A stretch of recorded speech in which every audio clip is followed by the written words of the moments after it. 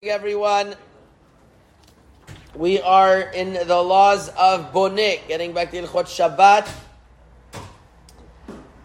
The Shulchan Aruch writes in Siman Shin Yud Daled Seif Aleph that if you have a hole that you open up and you make the hole bigger, it's forbidden because it's considered as if a person is building because he's making the hole bigger on Shabbat.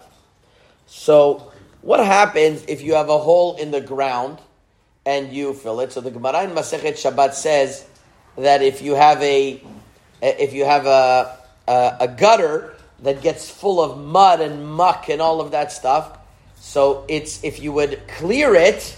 This is for you, Danny. I don't want to miss this halacha. If you clear it, I hear it in the video all the time. Right.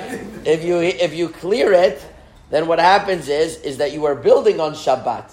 The Gemara says because you are clearing it, right now you have a stoppage in the gutter and it's broken. Everything's going to get flooded. So when you clear up the gutter from all the mud and the muck, so the water is able to come through. And that's what the Mishnah Berurah brings over here. Now, what happens in the modern day plumbing if you have a blockage in the sewage system on Shabbat? In the synagogue. So what are you, or in the synagogue? Oh yeah. So what are you supposed to do? Are you allowed to open up that blockage? Now, if you take if you take a plunger and you open it up, isn't that like what's written in the Gemara? That you are clearing up a broken pipe. Indeed, Rav Ovadia Yosef has a long teshuvah about this in Yabia Omer. He says it's forbidden to use the plunger because you are clearing up something that is broken.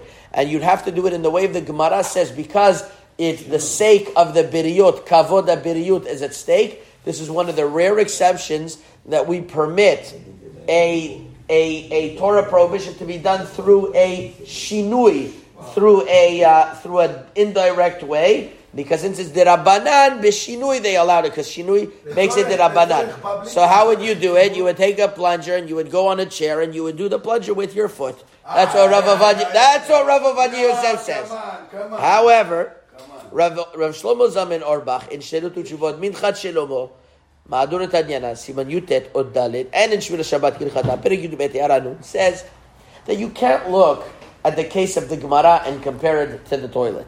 The case of the Gemara, you had muck that went into a gutter that was made from the ground.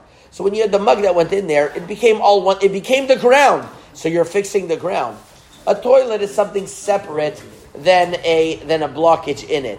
You can't look at the blockage as an integral part of the toilet, and therefore, Shlomo Zalman Auerbach calls it that you are not violating the prohibition of boneh the same way, and you'd be able to use a plunger lichatechila, and it's not comparable to the case of the Gemara. Rab Minchat Yitzchak Chelek He Siman Ayin He writes this way as well. In Morocco, they didn't have these type of toilets anyway, so they didn't speak about this halacha. Hazaku Baruch.